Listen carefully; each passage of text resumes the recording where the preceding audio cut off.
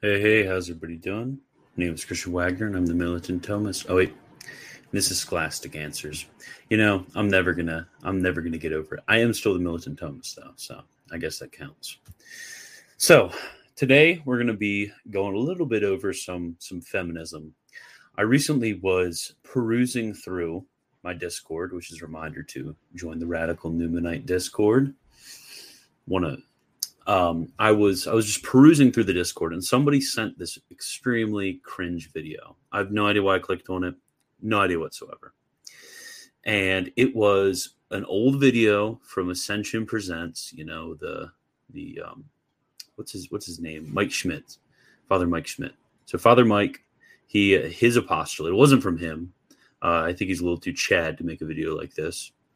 But there was one of the women that work with Father Mike, and she had this video on Ephesians 5, and it was the most cringe video I've ever watched. I only got like halfway through it. It was horrendous. It was terrible. Basically, this woman was, she was trying to be funny, which you know how that usually goes. I've never, right, especially when it comes to like public stuff, like just not good at that sort of thing. So it that even added more to the cringe. So she was talking about how every time Ephesians 5 is read at a wedding, like all the women are just like cringing and stuff. She's just trying to make light of it, about how women cringe when they hear the word of God talking about how they need to submit to their husbands. And she's like, well, actually, you don't need to worry, guys. It doesn't mean that. So she made it even worse by not only mocking the word of God, but then subsequently butchering it. And this was possibly the worst reading I've ever heard of a single text in my life. And I've read like actual like Nestorians and Arians and stuff like that, like actual like anti-Trinitarians and stuff. But this was especially brutal when it came to the way in which the word of God was handled. It was terrible. It was because when it comes to texts like Ephesians 5 on the submission of husbands to their wives, and then texts like, I think it's Ecclesiasticus 25 is another one, the various texts in Proverbs, the 1 Corinthians 11, and then 1 Corinthians 14, and all of the other passages that speak about similar ideas to these. It is crystal clear. It's one of the clearest things. Like, there rarely do you have a text with absolute agreement in the fathers and throughout the medieval era, and then throughout all the branches of Protestantism, Orthodoxy, Roman Catholicism, like Nestorian Church of the East, like just random Gnostic sects in the like 4th century. Like everybody agrees with the reading of the text. It is the most obvious reading of any text ever to exist ever. Like that's how brutally obvious it is. But all of a sudden, I'm trying to think when the first reading of these texts like that would have been. Probably about a century ago. All of a sudden, a century ago, it becomes radically unclear. And then today it becomes obvious fodder for even conservative Catholics to question the reading of it, because it makes women upset that the fact that they have to submit to their husbands. Like, well, yeah. And then I saw a future video with her, and actually her husband was on there with her, and he looked like looked like the type that would let his wife get out of the car at the gas station to pump the gas. Like he's probably in the passenger seat, and makes his wife get out of the driver's seat and go around and pump the gas. You know that type. And it's just so infuriating because when it comes to like people that are affiliated with liking philosophy and theology, usually they're seen as like nerdy and stuff. That's just terrible. Like St. Thomas, he was seen as an absolute tank. He was seen as a tank. He was seen as a fun-loving guy. He wasn't just some like autist who couldn't speak to girls or anything like that. Not that he spoke to girls because he was a Chad. But yeah, it's just very annoying that we have to live as Catholics currently. We have to live with an environment when it comes to such muddled views of gender, which just leads to sundry problems. Like we shouldn't have to see a woman in an alb our entire lives. It is an absolute affront to our eyes as Catholic men to have to see a woman in an alb. It's terrible. Do I lift? Yes, thanks for noticing. Yeah, it's an affront. It's absolutely terrible. So now after that brief introduction, and I guess I'll kind of be more active with the chat, although I do need to get through all of these arguments that I have. So after that brief introduction, I will tell you what I'm going to do.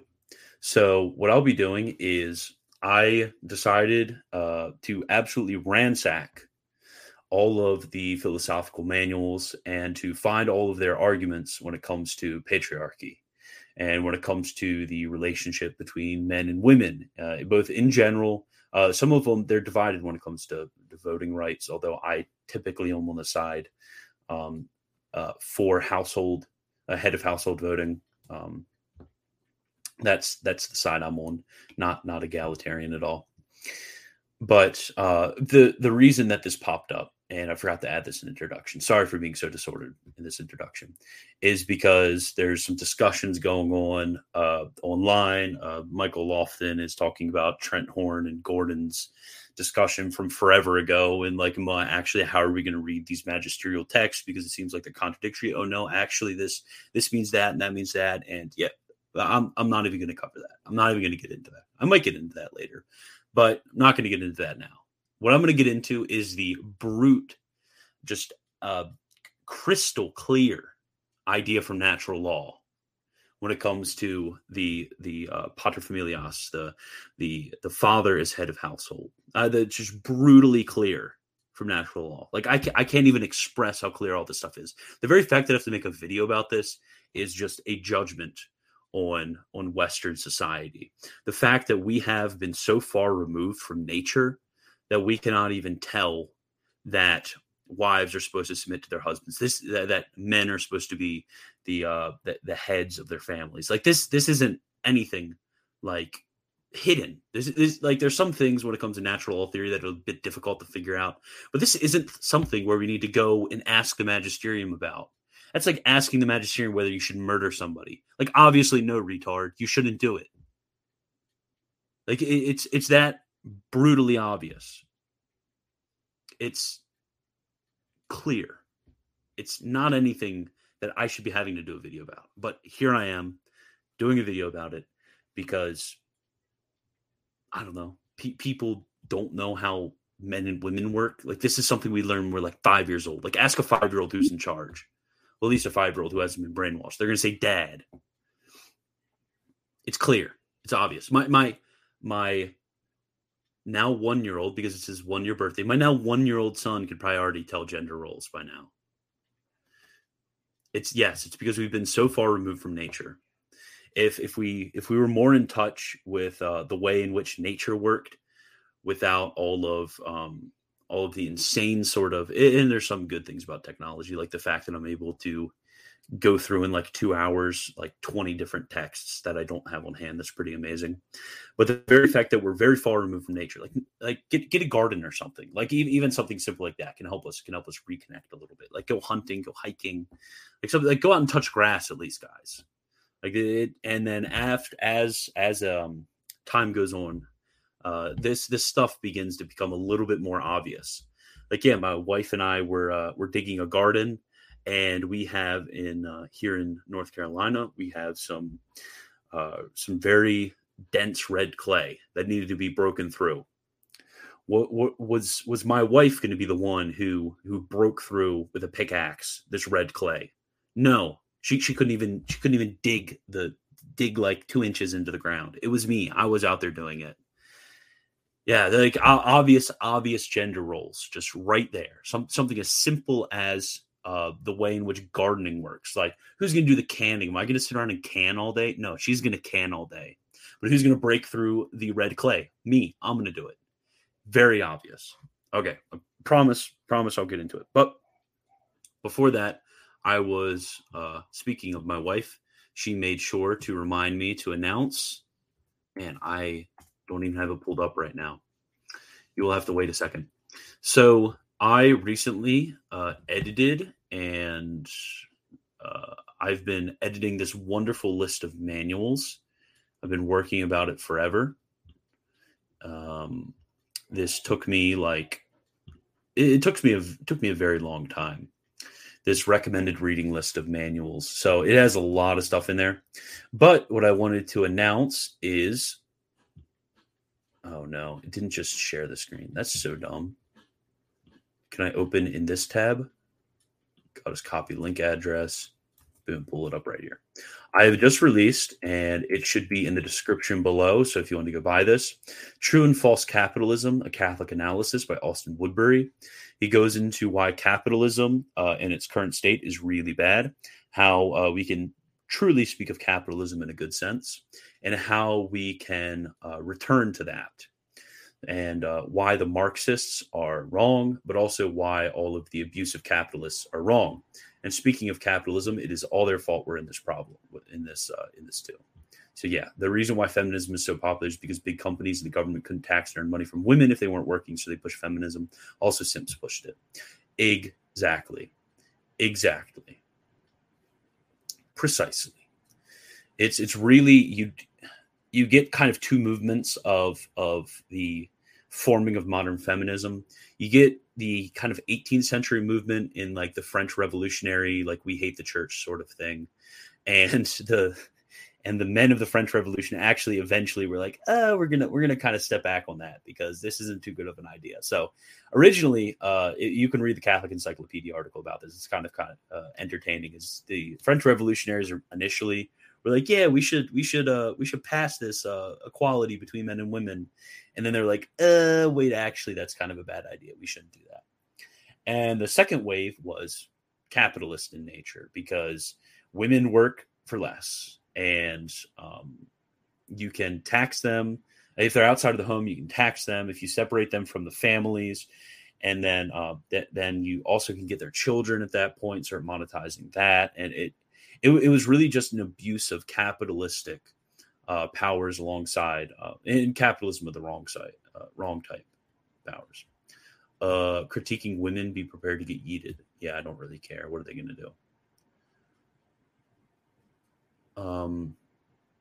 So is a failure to understand that the husband is the head of the wife at the time of marriage grounds for annulment? I don't think so. I've never seen that, at least.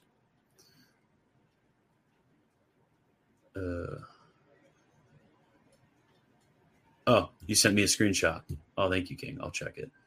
Hope to be a pater familias soon. Yes, and also, I did this stream to celebrate our second. My wife and I just announced that we're having our second on the first birthday of my first son. So also celebrating that. So Karl Marx is a feminist. Lol. What a simp. Okay. So now finally, I think we're ready to start. Okay. So before we start, let us pray. Ineffable Creator, who out of the treasures of thy wisdom hast appointed 3 hierarchies of angels, and set them in admirable order high above the heavens, and hast disposed the diverse portions of the universe in such marvelous array. Thou who art called the true source of light and supereminent principle of wisdom. Be pleased to cast a beam of thy radiance upon the darkness of my mind, and dispel from me the double darkness of sin and ignorance, in which I have been born. Thou who makest eloquent the tongues of little children, fashion my words and pour upon my lips the grace of thy benediction. Grant me penetration to understand, capacity to retain, method and facility in study, subtlety in interpretation, and abundant grace of expression. Order the beginning, direct the progress, and perfect the achievement of my work. Thou who art true God and man, and liveth and reigneth forever and ever. Amen. St. Thomas Aquinas, pray for us. Holy Mary, Mother of God, pray for us. Okay, let's begin. So the first author that I have is from Father Coppens, and this is in his brief textbook of moral theology. And as a note, when it comes to the typical loci, you're going to find the question dealt with, and I'm going to be bringing up some of these arguments, is going to be found in ethics, and specifically in what's called domestics, because usually you have certain things like economics, politics, and domestics are going to be treated in ethics when it comes to man's relationship with larger societies. So he's going to say the temporal, and actually I can share my screen.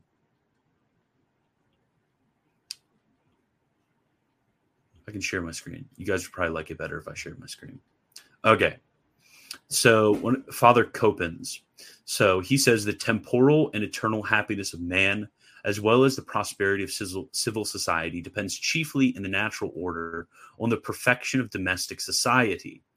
So when it comes to domestic society, that is the society of the family, it really is, and this is kind of like a cringe neocon thing to say, really is the building block of society. Because what you have with political society, at least according to historical political theory, is really the collection of households. So you have the fathers, these heads of the households, the fathers, coming together in order to form a certain larger society. So you have this sort of graded principle of subsidiarity.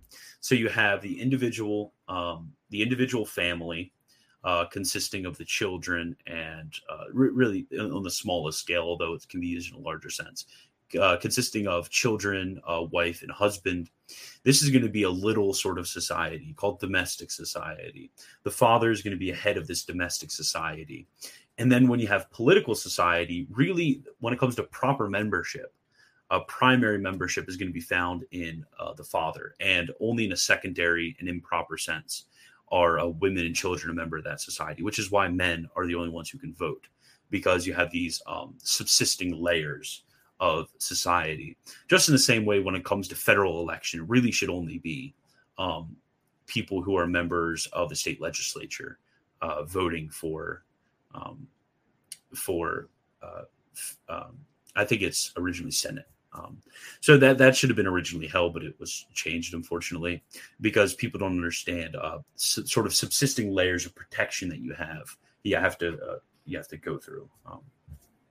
Rather, they kind of just smash it onto all a big egalitarian plane. Now, an essential condition for the welfare of every society is a proper exercise of its authority. So in every society, it is essential to that society that there is authority.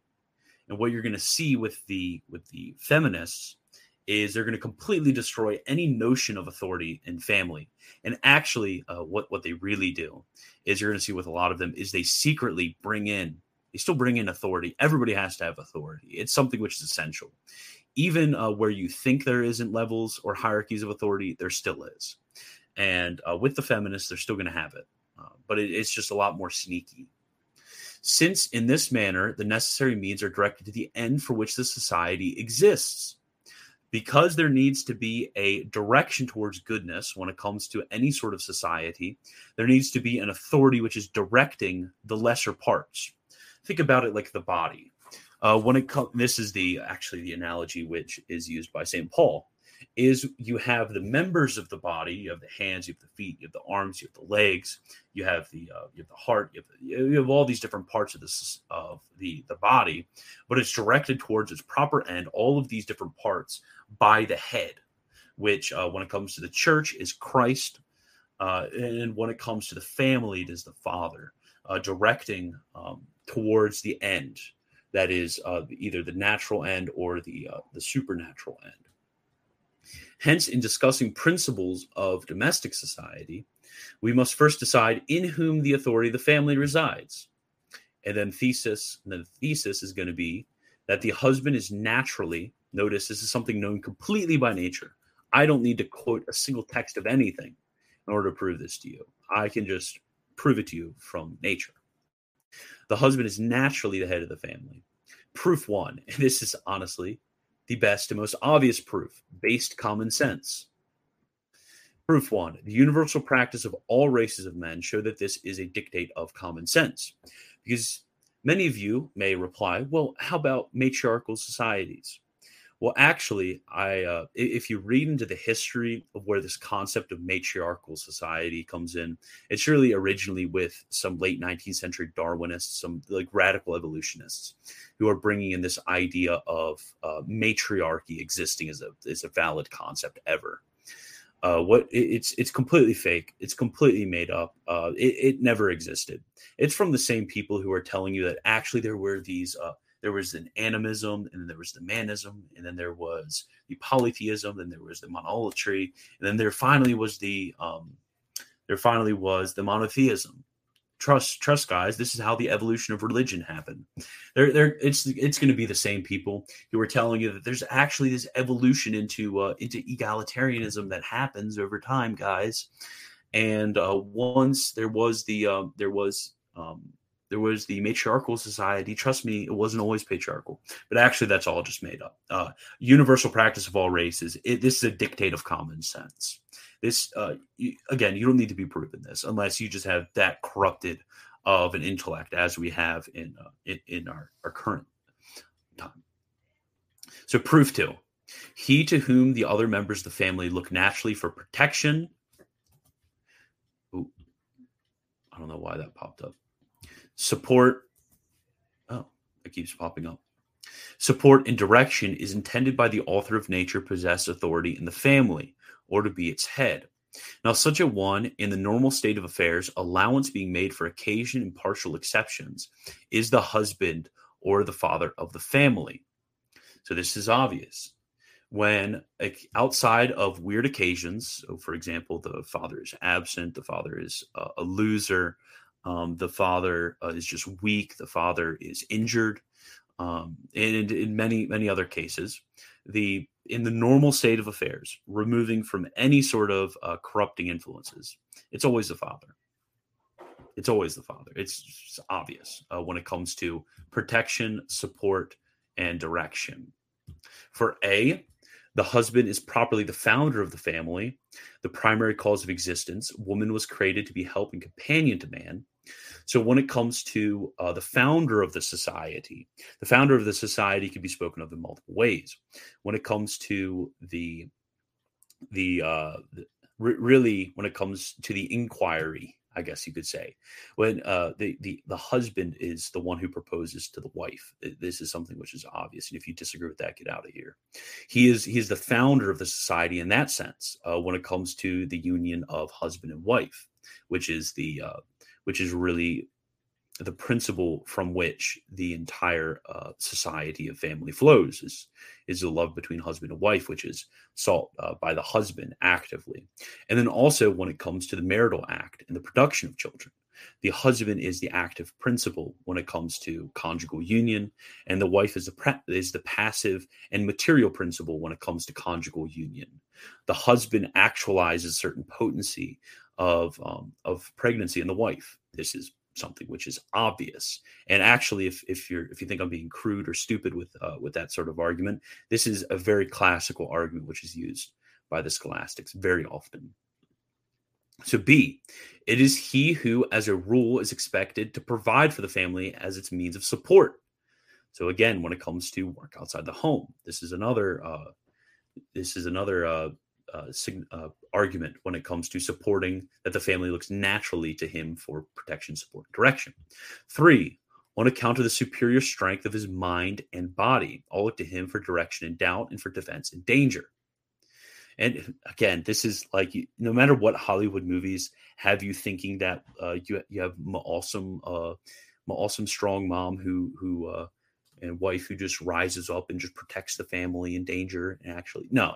That's never how it happens. Never. It's the complete opposite.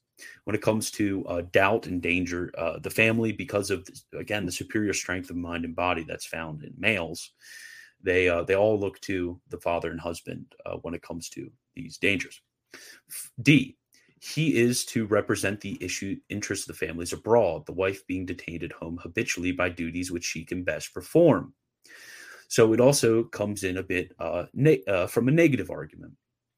When it comes with the wife, there are certain duties which she best performs, and these duties are something which is domestic.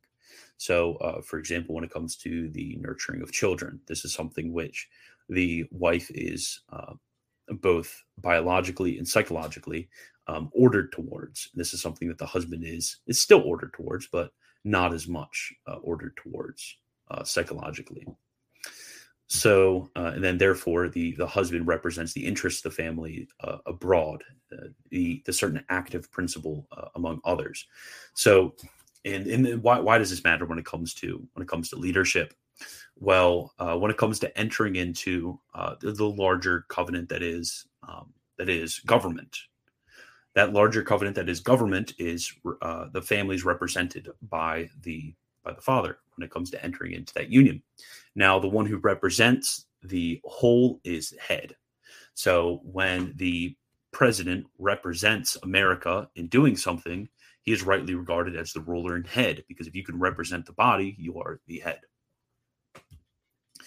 E, nature's gifts have been so divided between husband and wife that reason, which is the faculty of ruling, is more dominant in the former, love and sympathy in the latter. He is the head, she is the heart, but the head should direct the heart. And again, this is something which is obvious when it comes to the nature of men and women. If you are going to separate from the sort of craziness that occurs nowadays, that the faculty for ruling, which is reason, is more dominant in the father. The faculty for loving is more dominant in the wife. Something which is obvious. And then he's going to give a brief corollary here, which is helpful. So we're not just beating up. It seemed like at least we're beating up on the women here. So the wife and mother, who is not a menial, but the helpmate and companion of her husband, shares his parental dignity, and likewise entitled to a share in his authority over the family. So when it comes to the wife, she I think St. Thomas in his commentary on the Politics, I want to say chapter 1, lecture 3, he says that simplicator, or simply speaking, primarily speaking, chiefly speaking, the father has authority, but secundum quid, by a certain delegation, the wife and mother has a share in his authority. Notice, she doesn't have primarily or simply speaking authority. It is only from the father that she has a share in his authority over the family. She is naturally the center of domestic affection, the dispenser of the comforts provided by the father, the mistress of the home, and then mistress isn't used in a negative sense here. It's kind of just like I guess you could say the caretaker, the mistress, or really a ruler of the home. I guess you could put it in that way. Subject indeed to his prudent direction when important occasions make such direction necessary, yet possessing the right to manage her own domain. And I wanted to specifically note this as a point of practical interest, that when it comes to the management of her own domain, that is the domestic domain, it's completely a right while it's delegated, but is still inherent. So usually it's a very self-sufficient sort of authority that's here, but it's only in important or difficult occasions that you get this authority being invoked when it comes to domestic situations. And I actually, R.C. Sproul, he had a series on this which was really helpful for me, at least. He says that with him and his wife, most of the time when you have this invoking of authority. Uh, it has only happened to him 3 times in his life. That usually they come to an agreement on something after discussion. They can come to some sort of compromise or some sort of agreement when it comes to the issue at hand. But in some cases, yes, it does need to come down. The buck needs to stop somewhere. You can't have a house divided against itself. You can't have 2 directions being taken. You need to have where there is a final disagreement, and it's like, look, we've talked about it. We can't get over it. Somebody needs to just say, okay, it's this. This is what we're doing. So from her lips, the children will receive direction and warning, and her loving hand will correct their faults. The father will, if need be, firmly support her authority, and by word and example, teach the children to venerate their mother. Okay, and I'm going to check the live chat.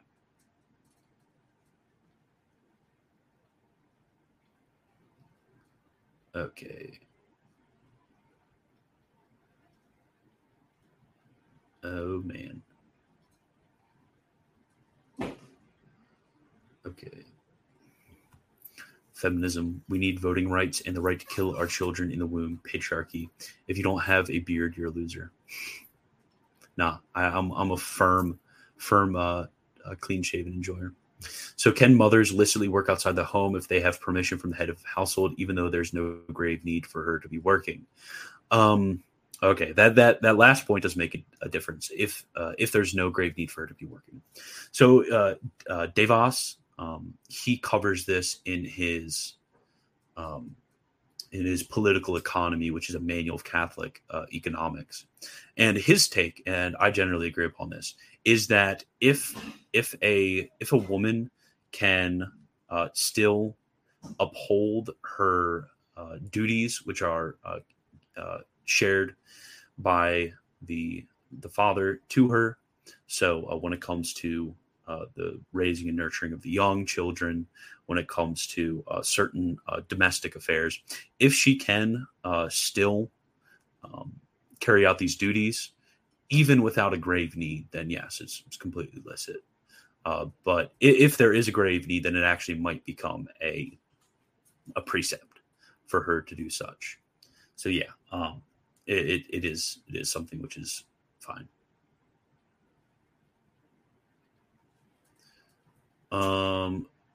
Dude, this is no longer the case. I didn't know truth was mutable.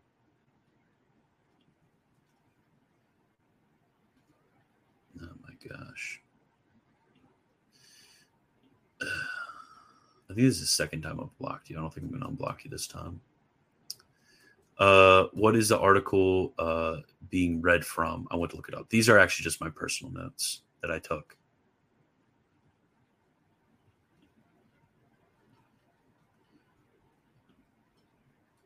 Will this video be kept up? Yes. The text be provided. I don't think I'll provide my notes. So in England, the day is now far spent, and I would be bed. Very sad. Okay, I will get back to it. Yeah, I don't care about like actually times have changed. Like that's an instant block. You're gonna get instantly blocked. Like if you're just gonna grovel, really a lot of this is. And honestly, I'm gonna diagnose a lot of you. A lot of the men getting upset about this, really, it is the fact that misery loves company. Is the fact that their wives are extremely unreceptive to this sort of way of thinking, the way in which everybody with a brain thought of until 100 years ago. So they're going to just cry and cope and seethe about how this is not the case anymore. I'm really not interested in any sort of responses like that. The truth is truth, and the truth is immutable. And these are immutable truths when it comes to the authority of a certain society. And I couldn't possibly care less about your seething and coping about this. Okay, so I'm going to get back to it. And why? I thought some of you guys were mods. You guys should just be blocking people by now. Okay, so Brother Louis, this is another philosopher. And then this, interestingly enough, he was the favorite philosopher of Blessed Pius IX. Blessed Pius IX wrote a whole letter to Brother Louis about how much he loved his work on philosophy. So he says the authority in domestic society resides in the husband. Marriage is a society in which authority is necessary. Notice, this is going to be a major premise that none of you out there, none of you seething and coping feminists out there, or whatever you call yourselves now, in my comments, are going to be able to refute this major premise that in a society, authority is necessary. And if you deny this, really, you deny so many fundamental. This proposition is used in so many fundamental arguments about ecclesiology and about Christology. This is a very important argument, and it's really the foundation for all Catholic political theory. So really, you're just destroying everything. But to whom can it belong but to him on whom the author of nature has bestowed the double authority of physical strength and of reason? Civil legislations have acknowledged this superiority by imposing upon the wife the duty of listening to her husband and following him. And in this, they are in accord with sacred scripture. And I wanted to also make another note before I continued, because I want you guys to know how serious this is. Because really, because just step into my box, people out there, just pretend like I'm right. Pretend like the Apostle Paul is saying that there is a sort of duty of obedience, just as you would have the duty of obedience of in all things lawful. Again, of course, with that sort of qualification. And obedience is something which is a precept of divine law. The obedience to authorities is something brought up in Romans 13, 1 Peter 2, something which is everybody agrees upon, is that obedience is something which is good and is necessary. So disobedience is grave matter. If you impenitently and knowingly, with full consent of your will, disobey a lawful order from an authority, then you are in mortal sin. So this is something which is damnable. This is not something where you can seethe and cope about. It's like seething and coping about, well, actually, we can't follow the rules on fornication today because that's just not how people are, and blah blah blah blah blah. Like come on, it's the same sort of concept. Just be consistent and just be a liberal modernist and leave my comment section alone. So in domestic society, the wife is not a slave. So again, all of these works on domestics are going to have a corollary about how the wife is not a slave, but the aid and associate of her husband. Woman still has a natural dignity equal to that of a man, and although she is subject to him, she still yet retains all her natural rights. This is going to be the same with any sort of authority structure, because just so, for example, just because a citizen is obliged in all things lawful to listen to political authorities, just because they are obliged to do that doesn't mean that they're in any way less dignified, that they don't have their natural rights or anything like that. She is the indispensable aid of man and shares with the family, the family cares and duties. She is his associate because she is one of the contracting parties, and by the matrimonial contract, she has been provided with a husband and protector, not a despot. And then Cardinal Mercier, the father has the duty of administering family patrimony, not for the satisfaction of his own selfish caprices, but to the end that the future of those whom divine providence has entrusted to his guardianship may be provided for. Cardinal Mercier is one of the most important Catholic philosophers. And now this is really what I wanted to get to. This is Grenier. This is his work on Thomistic philosophy, and he goes into depth on this issue, and he provides the most stringent defense.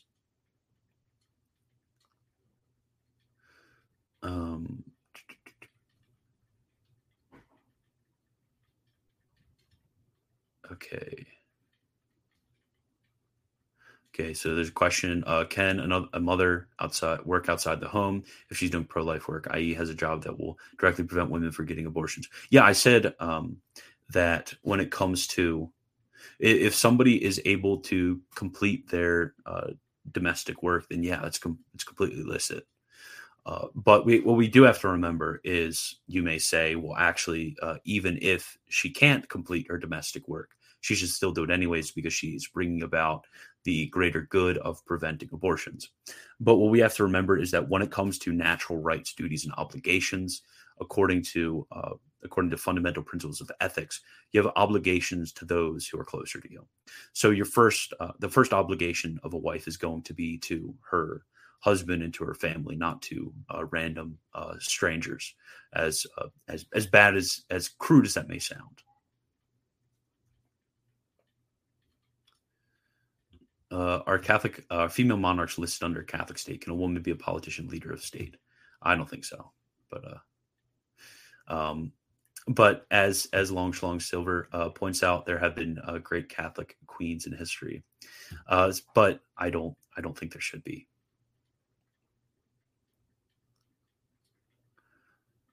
Okay, but let us continue into Grenier.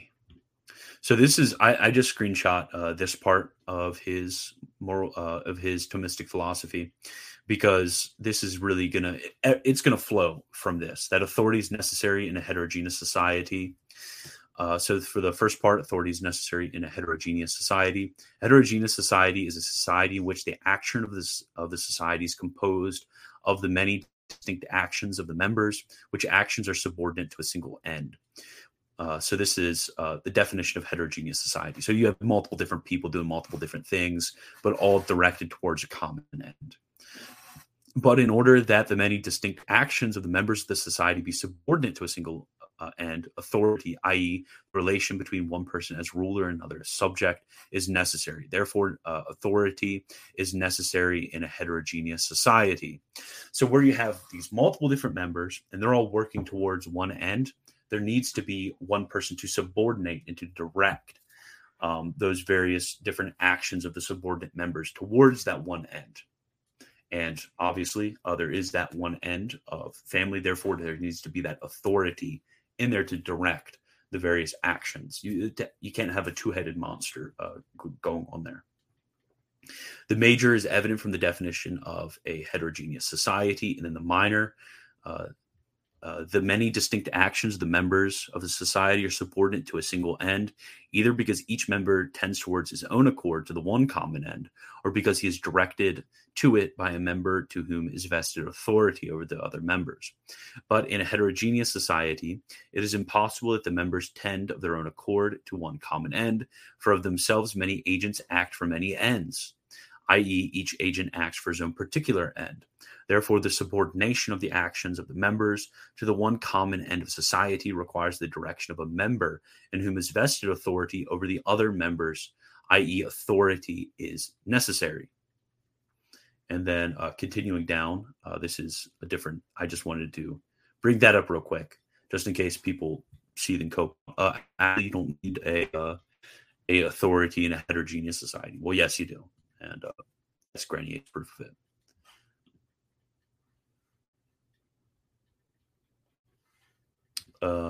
So no female politicians.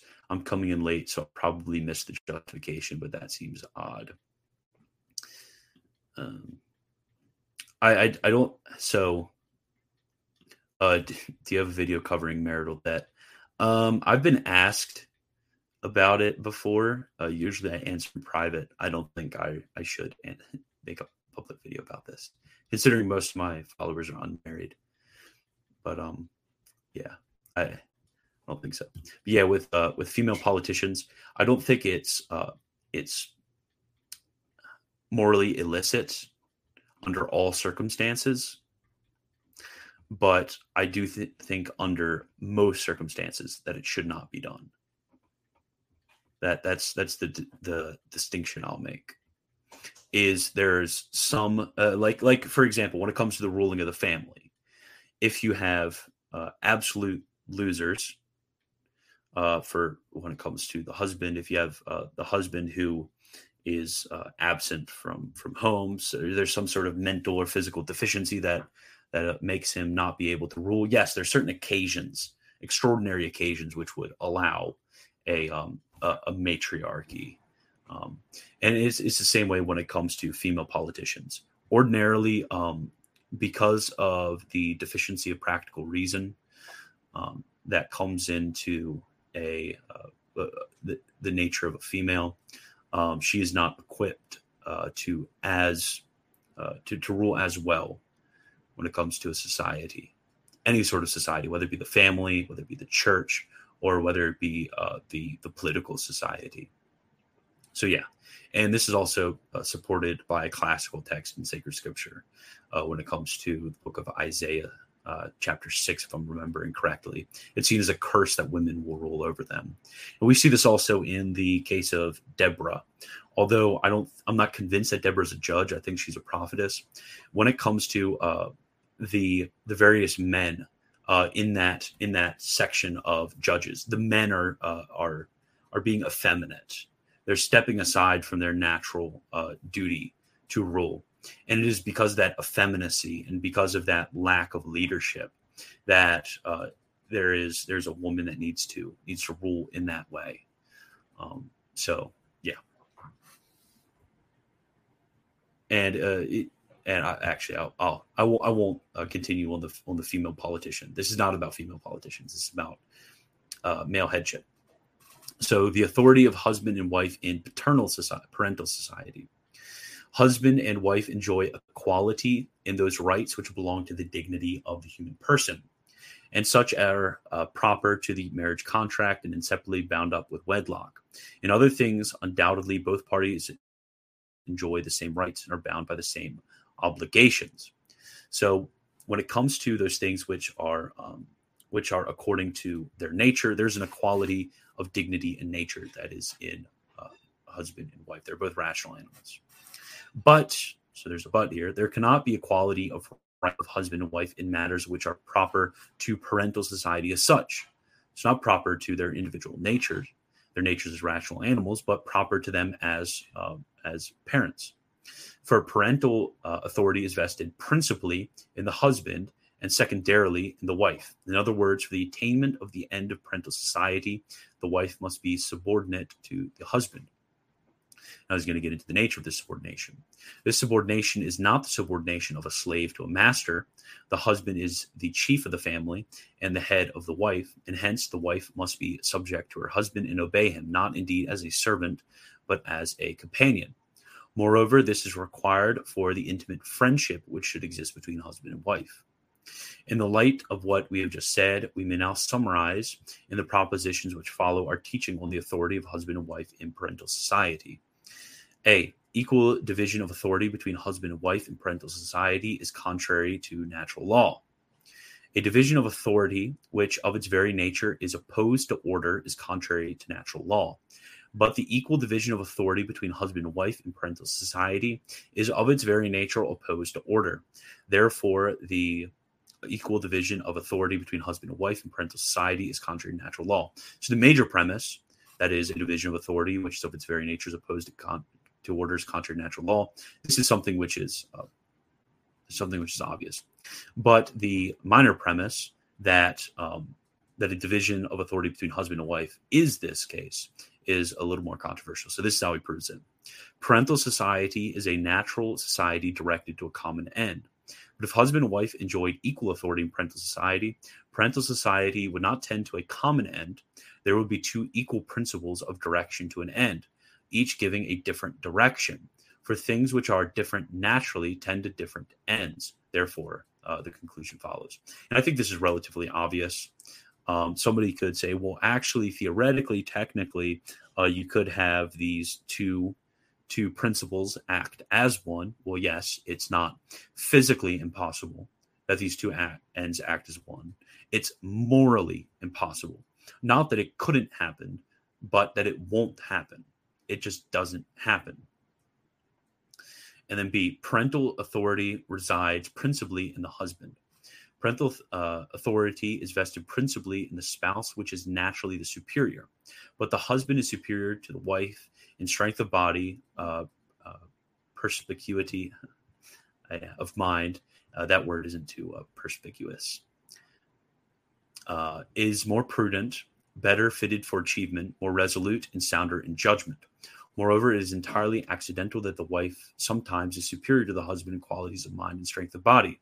something which is accidental. But things are superior according to the natural law, which are superior of their very nature, not things which are only accidentally superior. Hence, parental authority, according to the natural law, resides principally in the husband. Remember, for those who aren't aware, principally gender is located in the body, and only secondarily does it affect the soul, in that the soul and body are joined.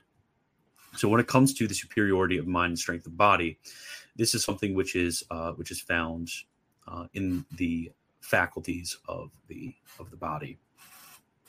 So emancipation of women, and this is where it's going to get more fun. I'm going to check the comments real quick. Okay, no comments. I'm going to get back to it. Emancipation of women. Moderns boldly proclaim the emancipation of women, that is, full equality of the rights of husband and wife. Some proclaim the physiological emancipation of women, whereby the wife is free and ought to be freed at her own good pleasure from the burdensome duties which properly belong to her as companion and mother. This kind of emancipation is not true emancipation, but a heinous crime. And Pope St. Pius X, Pius XI, and Pius XII actually all cover, and I think Leo XIII also covers this, is the so-called emancipation of women, thinking you're being emancipated from the burdensome duties of marriage. Others proclaim economic emancipation, whereby the wife, even without the knowledge and against the wish of her husband, is free to have, conduct, and administer her own affairs, being chiefly concerned with these rather than with children, husband, and family. Others proclaim social emancipation, whereby the wife, freed from the domestic cares of children and family, made to the neglect of these, follow her own bent and devote herself to business and even to public affairs. See, even to public affairs. This was seen as, it's crazy, by somebody in the 1950s. Grenier was writing in the 1950s, 70 years ago. Sweden is absolutely crazy for a Catholic to believe in. In regard to this threefold emancipation of women, the following observations must be made. A. The so-called emancipation of women proclaimed by moderns constitutes an unnatural equality of wife with husband, and therefore is debasing of the womanly character and the dignity of motherhood, a perversion of the whole family, as a result of which the husband is deprived of his wife, the children of their mother, and the whole family of an ever-watchful guardian. Such emancipation, therefore, is detrimental to the wife. For if woman descends from her truly regal throne in the home to which the gospel and nature has raised her, she will soon be reduced to her former state of slavery and become, as among the pagans, the mere instrument of man.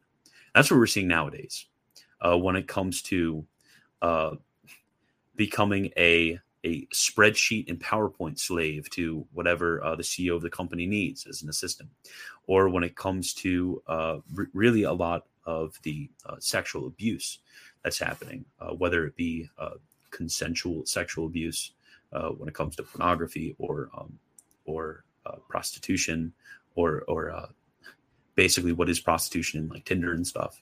They're becoming an instrument of men really again. They're returning to the slavery to men. So by trying to seek emancipation from one's proper role, she's really falling right back into that same ancient slavery. So equality of rights of husband and wife must indeed be recognized in matters which pertain to the dignity of the human person and which are proper to the marriage covenant and inseparably bound up with wedlock. In other matters, however, there must be inequality and due accommodation. Such are demanded for the good of the family and the right ordering, unity, and stability of domestic society, i.e. of home life.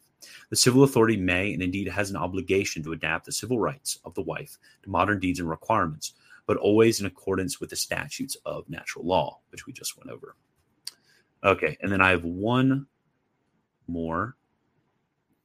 So I think this is it. So from Prumer and then from Herbert's, from their moral theology. So these are technically not philosophers. These are theologians. But I thought what they had to say was interesting because this is them commenting on the fifth commandment. So the obedience of children due to their parents, which traditionally has been treated as a low side to discuss obedience, which is found throughout all of society. So Herbert, he's really short. The duties of the wife arise principally from her position as man's helpmate. She must manage the household affairs with proper subordination to her husband. Very simple. But Prumer, he goes into it a bit and then talks about the emancipation of women. So the husband is obliged as head of the household to guide his wife, children, and servants. 2, to provide for his wife and family sufficient food, clothing, and maintenance. And 3, to administer family properly, wisely. And the wife is obliged, 1, to show her due obedience to her husband. Notice due. So it's in certain illicit requests, this is not due obedience is not to be shown. And then 2, to pay careful attention to the home and the education of her children. Now, scholium on the emancipation of women. So although this question does not fall within the province of the virtue of piety, however, since it affects relationships between husband and wife, it must be useful to mention a few points which moral theologians ought to keep in mind regarding the questions which is agitating the minds of men and states today. 1, so far as their soul's supernatural grace and destiny are concerned, men and women are equal. This is obvious from the when it comes to the role of soteriology, when it comes to the role of salvation, of men and women are equal when it comes to their supernatural destiny and the beatific vision. Women and men are both canonized saints. This is relatively obvious. 2, although in general woman is weaker than man in her physical and intellectual powers, nevertheless there are many women who can do exactly the same work as men. Therefore, there is nothing in the work itself to prevent such work and duties being given to capable women, such as the office of doctor, teacher, etc. And then notice, this is really theoretical in nature, because there is an ability which is present in women to do this work in extraordinary circumstances, but this would require really some odd circumstances where a woman would be able to get out would be able to care for her children appropriately in her domestic roles, and be able to carry out a certain employment. So back then, doctors worked a lot less, by the way. So that's why I don't think there's any conceivable way where this could be done now, that doctors work like 80 hours a week and everything. But yeah, like when it comes to teachers and stuff, let's say you have a situation where a woman, all of her children are in Catholic school, and she has really the majority of her day open up to her. I'm sure she could work as a teacher and still finish all of her domestic duties. But back then, teachers used to work a lot less too. These jobs used to work a lot less in general. But yeah. So 3, God created woman as man's helper and formed her from Adam's rib. Furthermore, he has excluded her from the priesthood. All this would seem to indicate clearly that it was never God's intention for complete equality to exist between man and woman. Therefore, the radical emancipation of women to the complete equality with men seemed to be alien to the Creator's intention. And the reason for this is because Origen implies some sort of Origen usually. I would qualify that. Origen usually implies some sort of superiority. So, for example, the children are subordinate to the father because they're originated from him principally as active principle.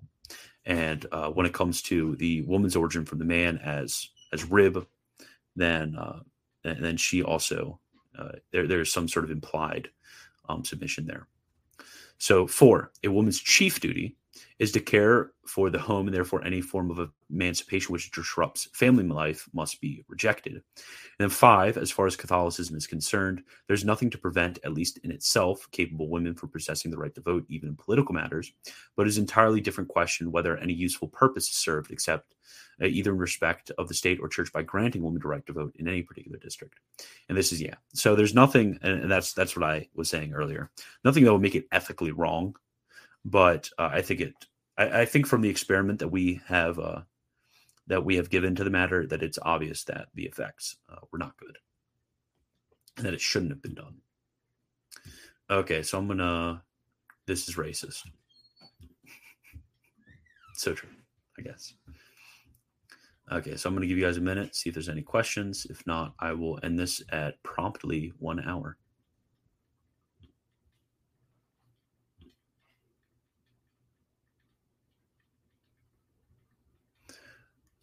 Dang, that's crazy. I'll just check my Discord.